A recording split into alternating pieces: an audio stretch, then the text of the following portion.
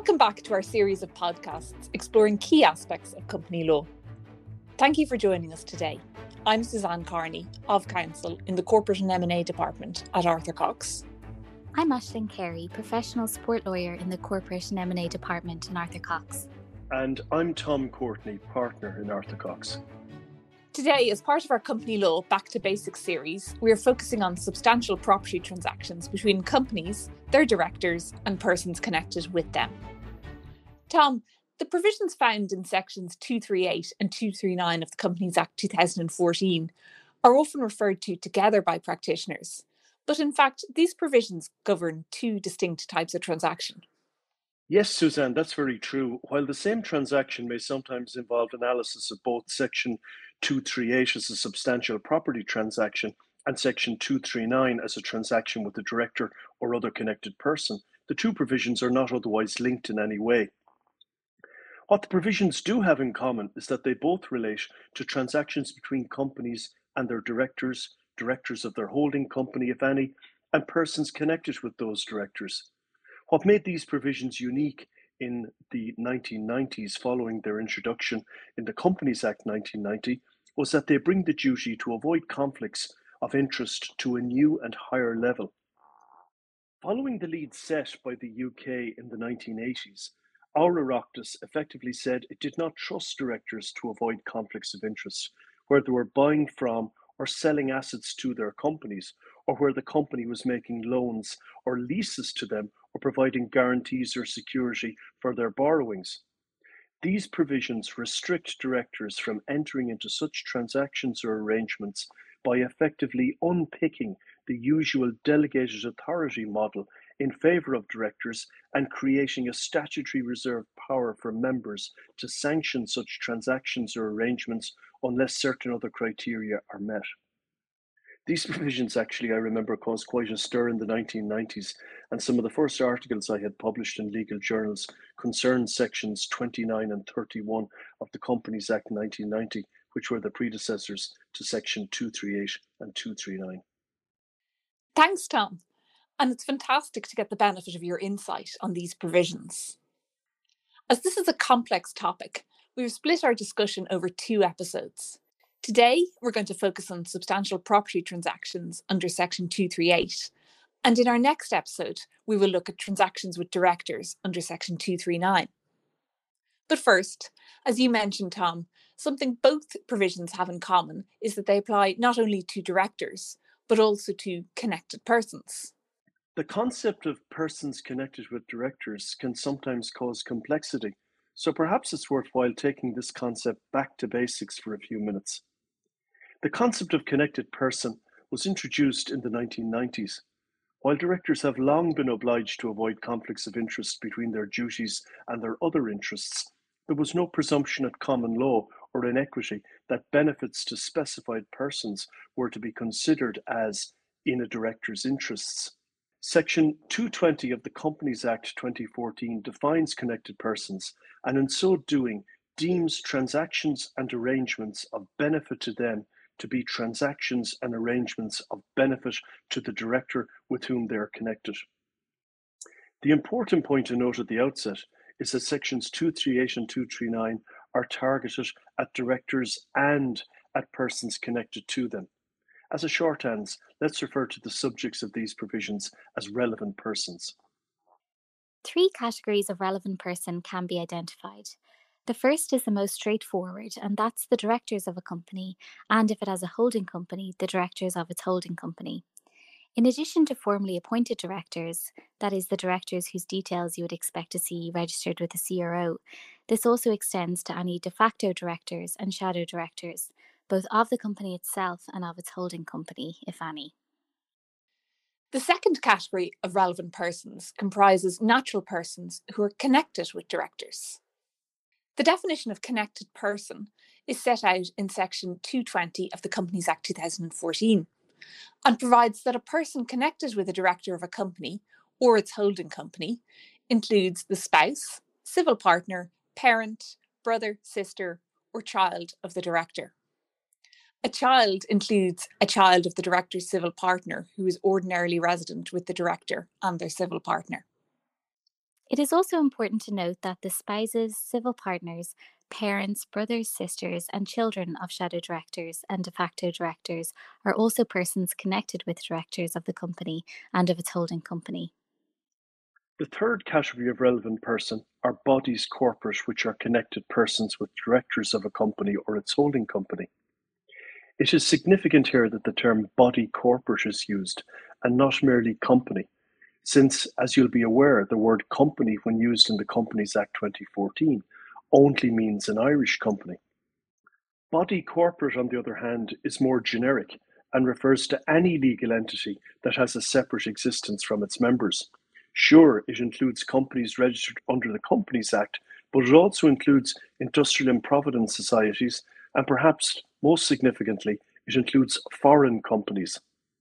The consequence is that an Irish company will be restricted in entering into a transaction or arrangement of a kind envisaged by Section 238 or 239, which is in favour of a foreign company or other body that is connected with the director of the Irish company or its holding company. The key question in determining whether a body corporate is a person connected with a director is it controlled by a director? Control in this context is set out in Section 220, subsection 5 of the Act. A director of a company is deemed to control a body corporate if, but only if, that director, whether alone or together with any other director or directors of the company, or any person connected with the director or such other director or directors, are interested in one half or more of the equity share capital of that body, or entitled to exercise or control the exercise of one half or more of the voting power at any general meeting of that body corporate. So, in practical terms, to summarise, a body corporate controlled by a director of the relevant company or of its holding company will be a connected person. A body corporate controlled by a body corporate that is itself controlled by a director of the relevant company or its holding company will also be a connected person. Finally, there is a rebuttable presumption that the sole member of a single member company is a person connected with the director of that company. Another significant consequence of the definition of control is that where two directors of a relevant company are equally interested, 50-50, in the shares of a body corporate, that other body will be a person connected with both directors, as both directors will be deemed to control it. Yes, and this is something which in practice can arise in a joint venture structure. Before we leave connected persons, we should note that the other persons connected with the director can also include trustees of a trust, where the director or any of their connected persons are the principal beneficiaries. The partner of a director of a company or of its holding company will also be a connected person. Focusing on substantial property transactions under Section 238, Tom, what does this provision regulate? Section 238 regulates transactions in which a relevant person either acquires a non-cash asset of the requisite value from a company, or where a company acquires such an asset from a relevant person. Remember, by relevant person, I mean a director of a company, a director of its holding company, or any of the persons connected with such directors as we've already identified. The restriction in Section 238 is a two-way valve where companies either acquire assets or dispose of assets from directors or a person connected with such a director. At the outset, I might just add that one of the greatest hazards of Section 238 is failing to recognise its application, and it really should be a key item on any checklist involving the corporate transfer of assets. There are a couple of aspects to the provision that we might now discuss in further detail for the benefit of our listeners. Firstly, when we refer to non-cash assets, what does this mean and how does it arise in practice? Non-cash asset is defined as any property or interest in property other than cash, and for the purposes of the definition, cash is deemed to include foreign currency. Examples include real property, chattels like paintings, cars, and electronic equipment, shares, and other choses in action. Any reference to the acquisition of a non-cash asset includes a reference to the creation or extinction of an estate or interest in, or a right over any property, and also a reference to the discharge of any person's liability, other than a liability for a liquidated sum. Most commonly in practice, this provision arises in relation to the interest in real estate. However, it is worth noting that the concept of non cash asset is broader than just real estate. And Tom, not all transactions involving non cash assets will fall within scope. That's right, Suzanne. The provision is only concerned with the acquisition or disposal of non-cash assets of the requisite value. In relation to the requisite value, the Act provides for a de minimis of €5,000, and subject to that is where the value of an asset exceeds €65,000 or 10% of the net assets of the company. So, irrespective of anything else, all transactions over €65,000 will be of the requisite value, a relatively modest threshold since it means a car valued at, say, €70,000 cannot be sold to a director by his or her company unless Section 238 is complied with and the members approve the transfer by resolution in general meeting. In relation to determining the relevant assets, particularly in the context of a private company, regard will have to be had to its financial statements. Where the value of the relevant assets is an issue in a proposed transaction, it may well be prudent to have it certified by the company's statutory auditor. And it should also be noted that where the value of a transaction or arrangement is not capable of being expressed as a specific sum of money, either because the amount of liability arising under the transaction is unascertainable or for any other reason, it will be deemed to exceed €65,000. Aisling, in addition to transactions falling outside of scope based on the requisite value thresholds, are other transactions exempt from this provision?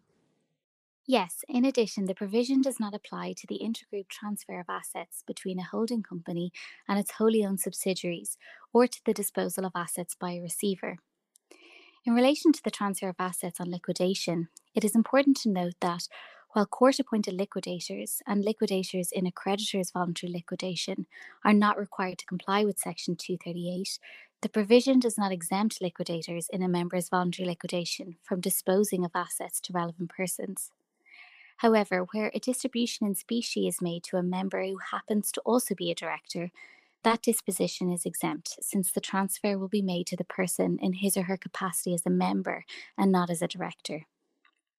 So, once we have a transaction that falls within scope under Section 238, what is required of the company? A key point to note is that Section 238 is designed to protect the members of the company rather than the creditors of a company. Section 238 achieves its goal by requiring the members of a company to approve, by means of an ordinary resolution, a substantial property transaction entered into between a company and any of the relevant persons.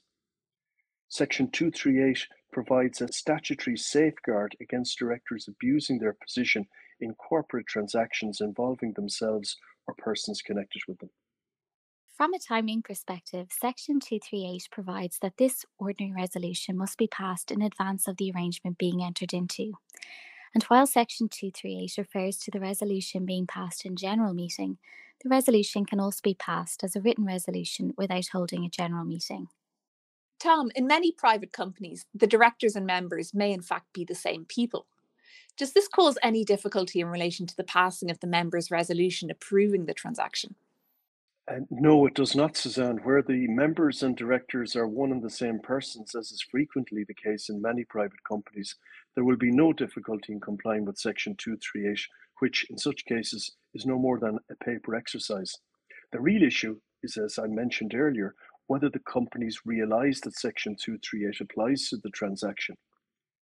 While the Irish courts have on a number of occasions applied the estoppel principle in Buchanan and McVeigh, two transactions where no resolution was formally passed, this should never be relied upon. The old adage that an estoppel is a shield, not a sword, applying in spades here. That's very true, Tom. Hopefully, the aspects we discussed today will assist listeners in identifying when the provision might be relevant. Aisling, I think you have come across this in a group company context, where a subsidiary company proposes to enter into an arrangement with a director. Yes, frequently there will be common directors of subsidiary companies and holding companies. Where a subsidiary enters into an arrangement with such a common director, two approving resolutions will be required. In these circumstances, not only must the members of the subsidiary company approve the arrangement, the members of the holding company must also give their approval, if the director is also a director of the holding company. This remains the case notwithstanding that any holding company does not itself actually enter into any arrangement. So, as we noted earlier, Section 238 applies in relation to transactions in respect of non-cash assets. In practice, this is often encountered in relation to transactions or arrangements involving interests in real estate, such as the grant of a lease. Where Section 238 applies in a conveyancing transaction, regard should be had to the Law Society's Conveyancing Committee's practice note. The essence of the recommendation is that a certificate should be included in the purchase deed, showing that the parties are either not connected or that they are connected and that the requisite resolution has been passed by the appropriate company. In other arrangements involving non-cash assets other than real property, it's also prudent to insert a suitable certificate into the deed or other instrument which evidences that Section 238 of the Act either does not apply or that it does apply but that it's been complied with. While the failure to comply with Section 238 is not a criminal offence, it does render an unapproved transaction voidable at the instance of the company and exposes the directors involved to personal consequences. However, Section 238 contains a number of savers to an otherwise voidable transaction. Here, Section 238, subsection 3, paragraph C, again demonstrates the purpose behind the section, the safeguarding of members' interests, since the members may retrospectively validate an otherwise voidable arrangement involving a company and its directors and other relevant persons by passing a resolution affirming the arrangement within a reasonable period of time after the date on which the arrangement is entered into. Avoidance is also not permitted in circumstances where restitution of any money or other asset, which is the subject matter of the arrangement or transaction, is no longer possible, or where any rights which were acquired bona fide for value and without actual notice of the contravention by any person who is not a party to the arrangement or transaction would be affected by its avoidance. Thanks, Aisling and Tom. That concludes today's episode in our Back to Basics series. As I mentioned earlier, in our next episode, we will continue this discussion, focusing on transactions with directors and connected persons under Section 239 of the Companies Act. In the meantime, if you have any questions on anything we discussed today, please feel free to contact Tom, Aisling, or me, or your usual Arthur Cox contact.